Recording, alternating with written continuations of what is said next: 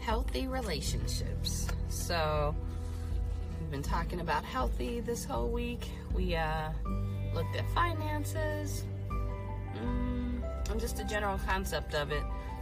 And it seems that every day this week, in some form or fashion, it's kind of come back around to where I have to start looking at the relationships that I have with people and determining, are these healthy relationships or not? And even inquiring about people that maybe I no longer have a close relationship with, and how, for lack of better words, I seem to be doing significantly better because they aren't there. Hey, Matthew.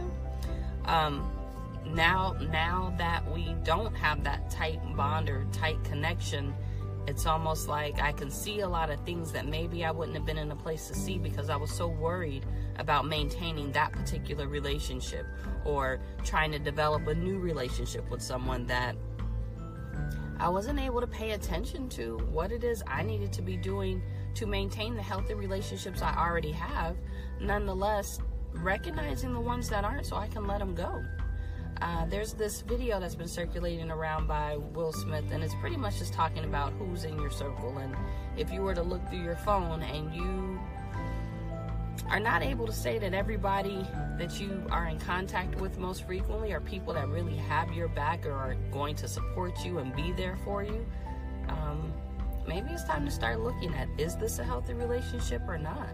And if it's not, it doesn't mean you can't care for the person, show up, or be there, but you may want to choose to focus your attention where it allows you to be healthy and allows you to grow. Oh, cool. Glad I could share it.